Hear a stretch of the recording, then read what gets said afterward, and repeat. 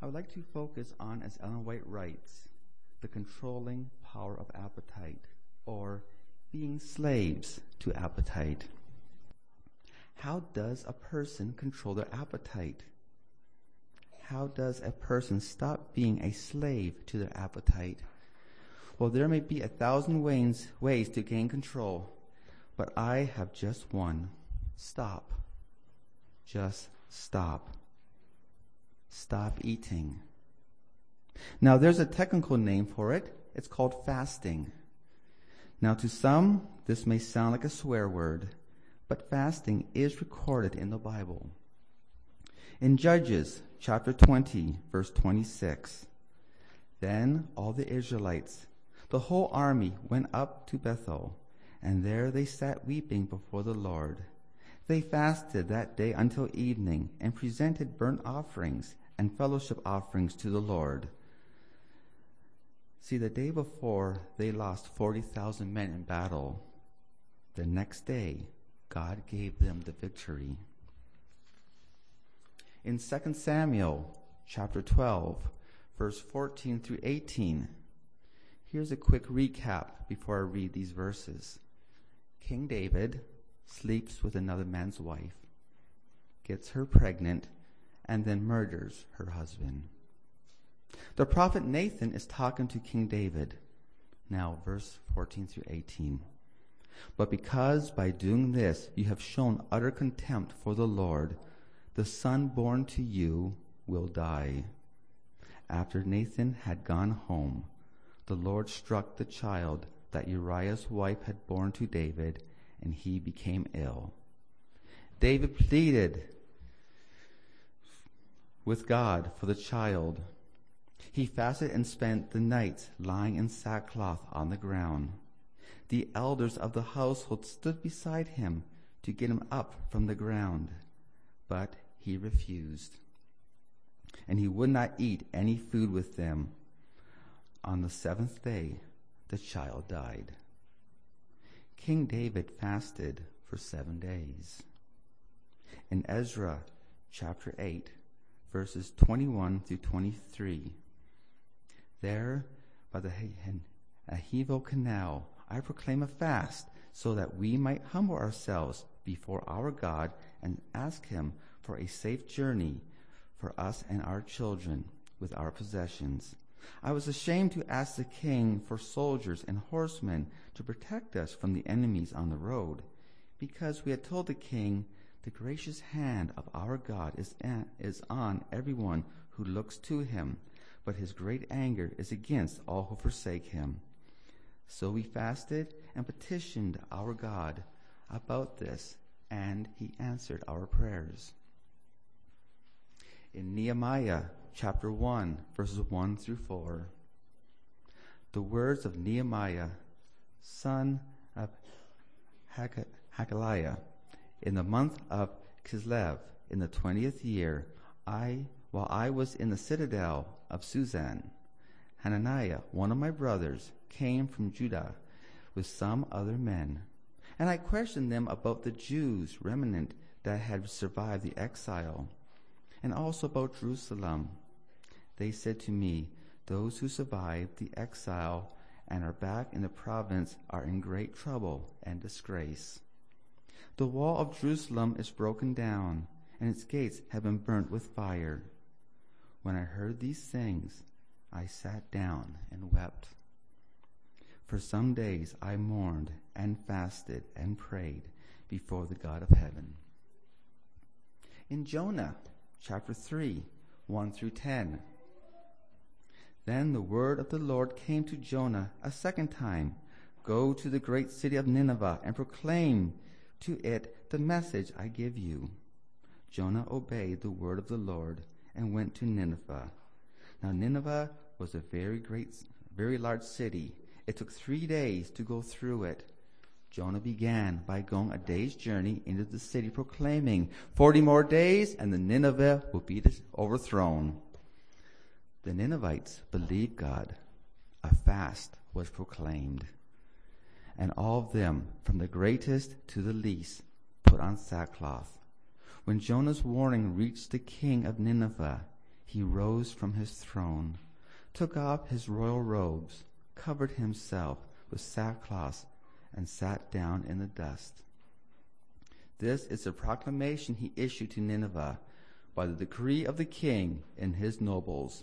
Do not let people or animals, herds or flocks taste anything. Do not let them eat or drink, but let people and animals be covered with sackcloth. Let everyone call urgently on God. Let them give up their evil ways and their violence. Who knows? God may yet relent and with compassion turn from his fierce anger so that we will not perish. End quote. When God saw what they did and how they turned from their evil ways, he relented and did not bring on them the destruction he had threatened. In Luke chapter 2, verse 36 through 37, there was a prophetess, Anna, the daughter of Peniel, of the tribe of Asher. She was very old. She had lived with her husband 7 years after her marriage, and then was a widow until she was 84. She never left the temple, but worshipped night and day, fasting and praying. John Piper, born January 11th, 1946, is an American Reformed Baptist pastor, and he says this: the absence of fasting is the measure of our contentment with the absence of Christ. What does Jesus say on the subject of fasting?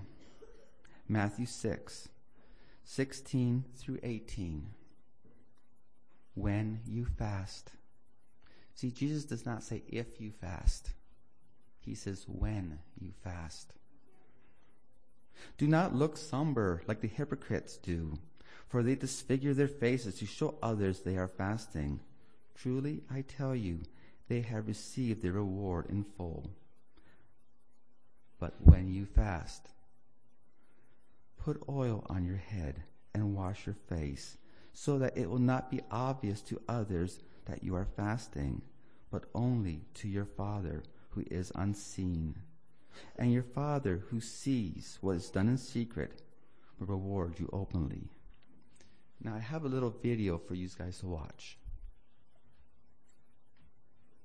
Cancer cells have 10 times the amount of glucose and insulin receptors as a regular cell, which means that they are 10 times more likely to be susceptible to the negative effects of glucose, which is exactly why fasting is so critical when it comes down to cancer prevention and potentially even cancer treatment.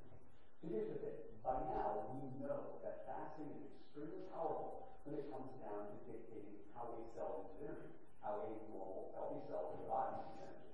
Basically, fasting will help a normal cell start to utilize fat as a fuel source significantly better through manipulation of the mitochondrial machinery within a cell. But let's take a look at how cancer cells are different from traditional cells. And in doing so, we understand exactly why fasting has such a profound effect on potentially treating cancer. So here's the thing. Cancer cells cannot utilize aerobic metabolism. What does that mean? It means that cancer cells can't utilize fat as a fuel source. They can't create energy by combining oxygen with fat, whereas a normal cell in the body can. You see, cancer cells get almost all their energy through processes known as phosphorylation, which means it's the fermentation of glucose or fermentation of glutamine that essentially ends up giving a cancer cell energy. What does that mean? That means that cancer cells thrive on glucose, sugar, carbohydrates. And this isn't a carbohydrate bashing session. Don't get me wrong. It's not what I'm doing at all. I'm just saying that a cancer cell is 10 times more likely to utilize that sugar in a negative way, simply because the insulin receptors are 10 times more than they are on a traditional healthy human cell. So when it comes down to a healthy cell can go ahead and utilize fat whenever it wants. Whereas a cancer cell ends up saying, wait a minute, I can't use fat. I'm just going to use more sugar and become more efficient at using sugar. So start making some more sense of it outside of just the whole glucose side of things. There was a study that the University of Southern California conducted that was published in a journal called Cancer Cell. And this study took a look at gene expression, which is a pretty interesting thing. It took a look at regulatory T cells. In our body, we have these things called T cells. They go around and they slap labels on foreign bodies to have other T cells come around later and kill them. It's what basically is our immune system and what basically fights off disease in foreign bodies. Cancer cells are essentially a foreign body. So when we have a cancer cell that comes into our body and it starts to proliferate, starts to metastasize, we end up having an upregulation of T cell activity. We have a lot of T cells. But the other thing that we have to pay attention to is that our body is very good at adapting. And that means that even though cancer cells are bad, once they make a home in our bodies welcome them in and do things to protect them. Which means we start creating specific T cells that will actually protect the cancer cells. You ever wonder why cancer is so hard to fight? Because cancer does a really good job of hijacking our immune system and making it so that it's still really difficult to target. Because every time we try to target a cancer cell, we're also targeting a healthy cell. So there's specific T cells that actually protect cancer cells. And through fasting, USC found that it ends up downregulating specific gene expression of something known as the HO1 gene inside the regulatory T cell. Basically what that means is after a short period of fasting, the T cells that normally protect cancer cells were reduced. Sometimes even completely eradicated, meaning that adjunct treatment with vitamin C or chemotherapy can be a lot more powerful when it comes down to getting rid of cancer. That's just a short-term fast. Studies haven't even been conducted on longer-term fasting, because obviously the result can be even more profound when you're fasting for a long period of time. So now let's take a look at overall fasting metabolism on a healthy cell and fasting metabolism on a cancer cell. So like I mentioned, a cancer cell doesn't have the ability to vacillate back and forth between aerobic metabolism and anaerobic utilizing sugar. So what ends up happening is when we starve ourselves of carbohydrates through fasting, because we're dramatically reducing our insulin and our glucose concentrations in the body, what ends up happening is that cancer cell essentially starves. It becomes very, very weak. It can't do much because it ends up just totally not having energy. So it shrinks, or it allows treatment to be more effective because it doesn't have the energy to ultimately fight it off. So this vulnerability is really the main focal point of fasting in the cancer cell, and that's how fasting affects the metabolism of a cancer cell. In a healthy cell, it ends up doing quite different. You see, that healthy cell, like I mentioned earlier, has the ability to say, wait a minute, there's no glucose coming into the equation now. There's no carbohydrates. In fact, there's no calories at all. Well, we need to shift gears. We need to tell the mitochondria within that cell to start burning fat and stored body tissue. So it starts wasting away the fat. Starts using that as energy. Because it's a very efficient, smart cell. Whereas cancer cells, although they're smart in a vindictive, terrible, manipulative way, they're not very smart when it comes down to metabolism. They're kind of a one-trick pony. So that's really how metabolism differs between the two cells. Lastly, we have to look at inflammation and how it relates to digestion. When we eat food, it takes a big toll on our body. I'm not saying we should never eat, but the fact is, this traditional way of thinking, where we just eat constantly, we're always fixing, we're always eating at least 3 or 4 square meals per day, is really, really hard on our bodies. We may not feel it, but it's happening in the inflammatory levels of the body. So when you're fasting, you're reducing the production of what is called interleukin-6, which is a very powerful stimulator for inflammation, and also reducing something known as tumor necrosis factor 1 alpha. And just like the name implies, tumor necrosis factor 1 alpha, it has to do directly with cancer and tumors. So when you reduce the production of that through not eating, you end up reducing the ability to feed a cancer cell. But also, you reduce the ability to create a cancer cell in the first place. So at the end of the day, fasting is not only a tremendous way to help treat cancer in adjunct with proper pharmaceutical intervention and proper high-dose vitamin C therapy, it's also very powerful as a preventative measure. So as always, I want to make sure you keep a lot of your on channel. If you do have ideas for future videos surrounding the world,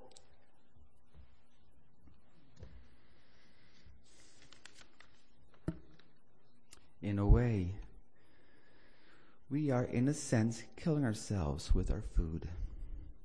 We truly live in a land of plenty. Anything our little hearts desire, we can get. We gorge ourselves with food, and then when we get sick, what do? Well, we sure don't stop eating. We'll ask our church family for prayer, when what we should be doing is fasting and praying to God.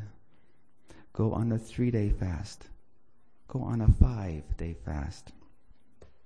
At jpost.com, under Israel News, Faith and Fasting, Elise Berlo, a Colorado-based Jewish educator and the author and founder of WIC, which is Women in Chiznik and Karov, told JNS that fasting in Judaism generally centers around atonement for previous wrongdoings, mourning, or gratitude, and that abstaining from food, one realizes his or her dependence on God and appreciates the substance God provides.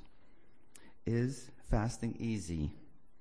The answer is a resounding no. It is completely terrible. But first, let's understand how your system works. This is from the MayoClinic.org website.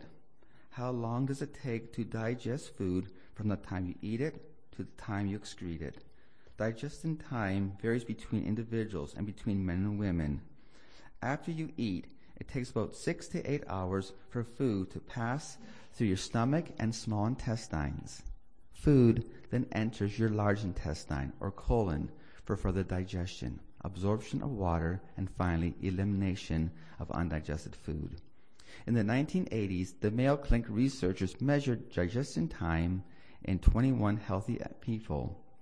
Total transit time from eating to elimination in stool averaged 53 hours. The average transit time through just the large intestine or the colon was 40 hours, with a significant difference between men and women, 33 hours for men and 47 hours for women.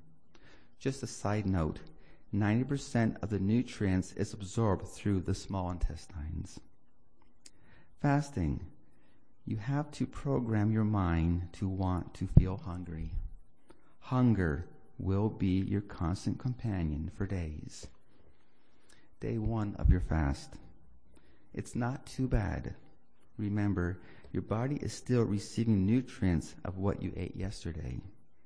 You have a few hunger pains, but it is doable.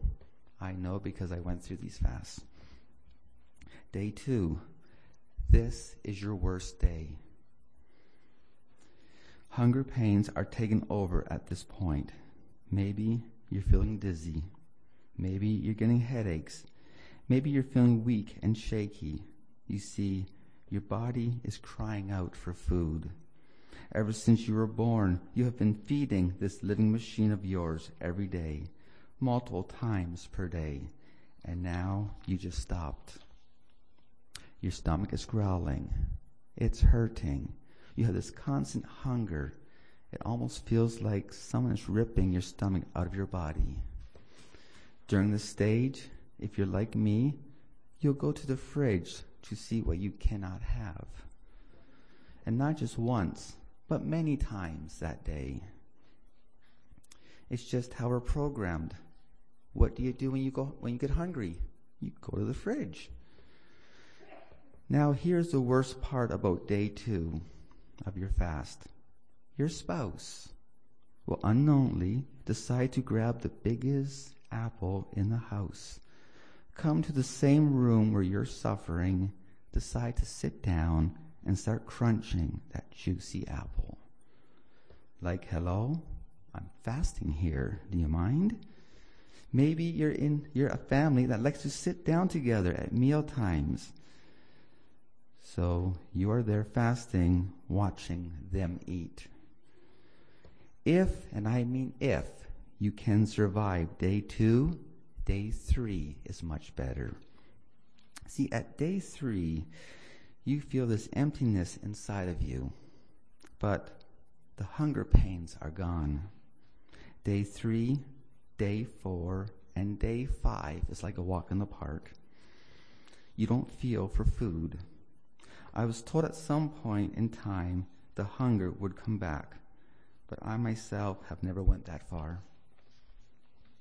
The body can only store a 2-day supply of glucose in the form of glycogen. So after 2 days of consuming no carbohydrates, most people go into ketosis. Why would I say most people? Because some people have a condition called lipodystrophy, which is a condition in which your body is unable to store any type of body fat. So they basically skip the ketosis level. Ketosis, what is it? Ketosis is a normal metabolic process, something your body does to keep working.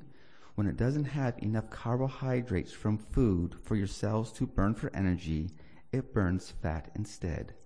This results in a buildup of acids called ketones within the body. Ketosis can become dangerous when ketones build up. Now, as you know, I'm not a doctor, but personally, I believe that a person should still be consuming the recommended amount of water that is required by your body per day. This will help to flush out the ketones in your body. What is the recommended amount of water? Take your body weight in pounds, divide that number by 2, and that's the amount of ounces of water that you should have per day.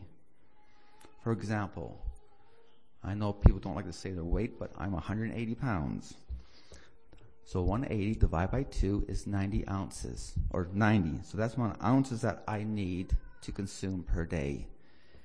Now there's 8 ounces to a cup of water. So 90 ounces per day divided by 8 is 11.25 cups of water per day. Now this water bottle holds 2 cups of water. So I need to drink just 6 bottles of water per day to keep myself hydrated. Now during a fast, there's something else that your body goes into. Autophagy. What is autophagy? Well, autophagy is a process when the body is under cellular stress that it will eat up older, unnecessary cells, damaged cells, and regenerating new cells. It will remove old cell proteins, which is very important when you have unnecessary scar tissue. Autophagy can also help with infection or bacteria control. Autophagy is basically house cleaning for your body.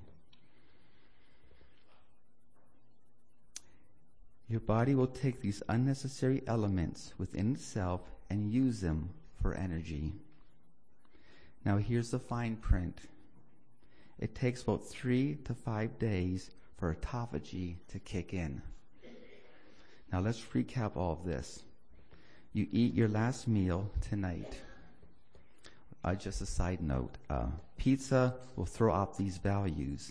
It takes 6 to 8 hours for your stomach just to digest pizza, and another 8 hours to pass through your small intestine for nutrient extraction before it gets to your colon for the final nutrient extraction. Just keep in mind as I lay out to you this timeline. Your fasting would start Sunday morning, but let's not forget, the food that you will eat tonight, your body is still extracting nutrients from it till well into Sunday. Monday and Tuesday, your body is using up its glycogen stores. By Wednesday morning, your glycogen stores are depleted. Ketosis kicks in. Your body is now burning fat for energy. You'll be able to tell because your urine will have a strong, different smell to it because of the ketone bodies. Now, for argument's sake, let's say that autophagy doesn't happen until day 5. You have to wait until Friday before the health benefits of autophagy just start. The question is, how many days of house cleaning would be beneficial for you? How does fasting affect our brains? Fasting increases the BDNF, which is brain-derived neurotrophic factor. Studies have shown that fasting 36 hours plus BDNF will increase up to 400%. Benefits of this increase is formation of new neurons in your brain as well as new synapses. Also, you have an increase of brain energy. You will have more focus, better memory. Why is this important? Think of your enemy, Lucifer, the highest angel in heaven. God gave him great intelligence and organizational skills. He is about to give a great delusion into this world, as Matthew 24:24 states, "For they shall arise false Christs and false prophets, and shall show great signs and wonders, insomuch that, if it were possible, they shall deceive the very elect." So the question is, would you want to go against an adversary so advanced, so brilliant, with your intellect right now? Why should we fast? Number one, and this is the most important one, because Jesus, our Creator and Redeemer, said so about 2,000 years ago. Number two, because modern science is showing us the benefits of fasting for our bodies. Number three, with the amount of toxins in our food supply, would it not be beneficial to give our bodies a break once in a while? But Scott, I work for a living. I tried this fasting thing once. I get headaches. I get weak and shaky. I have a demanding job. I can't risk my job for this fasting thing. I totally agree with you. You can't risk your means to support your family, but you do get a week's vacation, don't you? Take one of your weeks' vacation and be in total misery at home. And for those of you that are retired and in good health, well, what's stopping you? There is a Bible story that I would like to focus on. Matthew chapter 17, verses 14 through 22.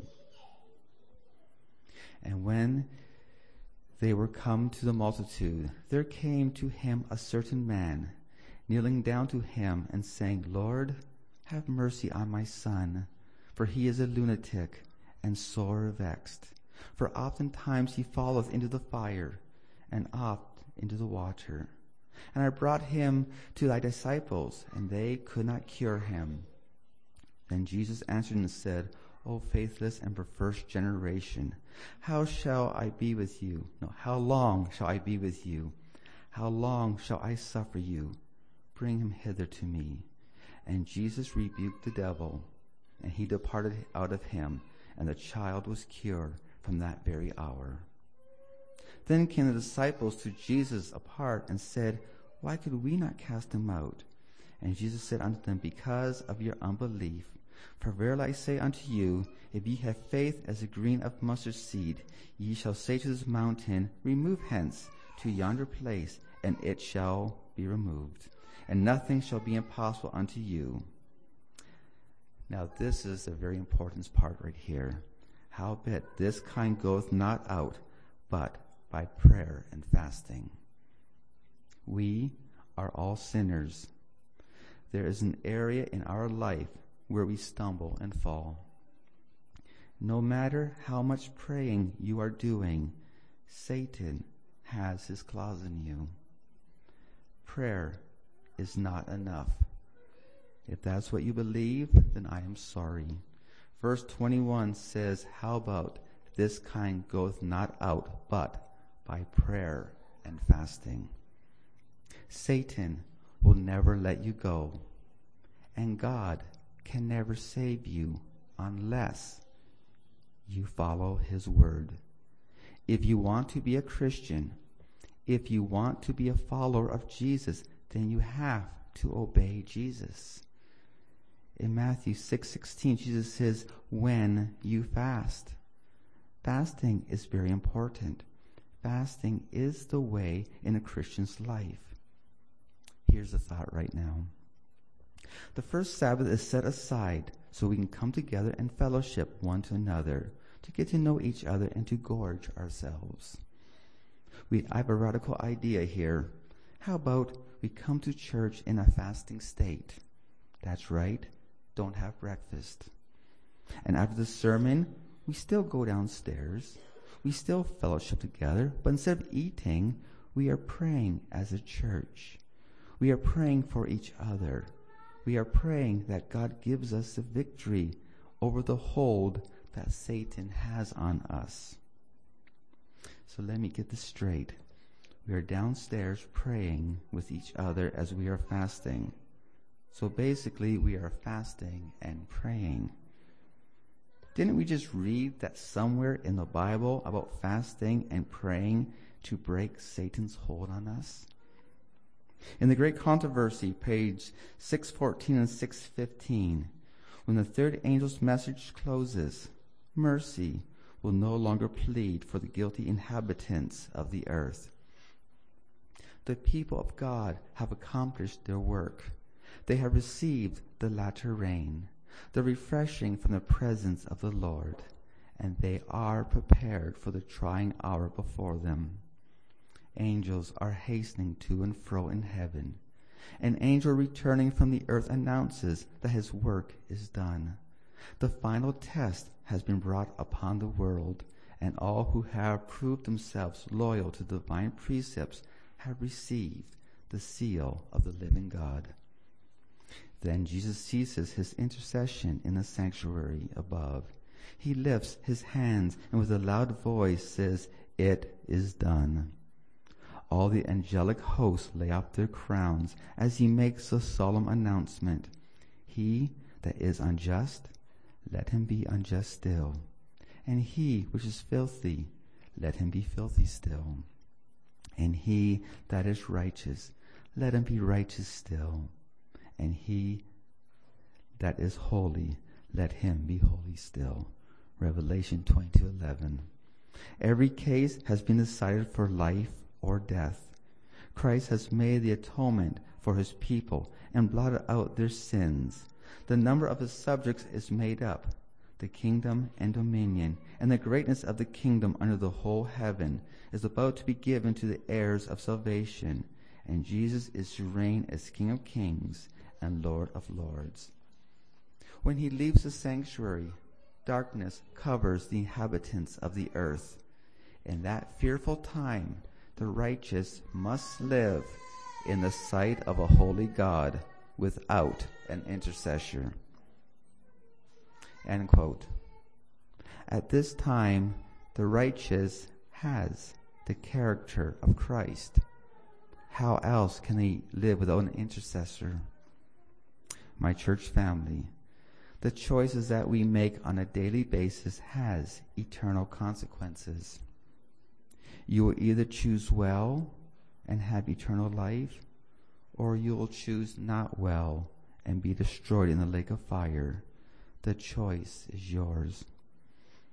Are you heeding the warnings that God gave Ellen White for our time? Are you practicing to control your appetite, or is appetite controlling you? Who is in control? Thank you.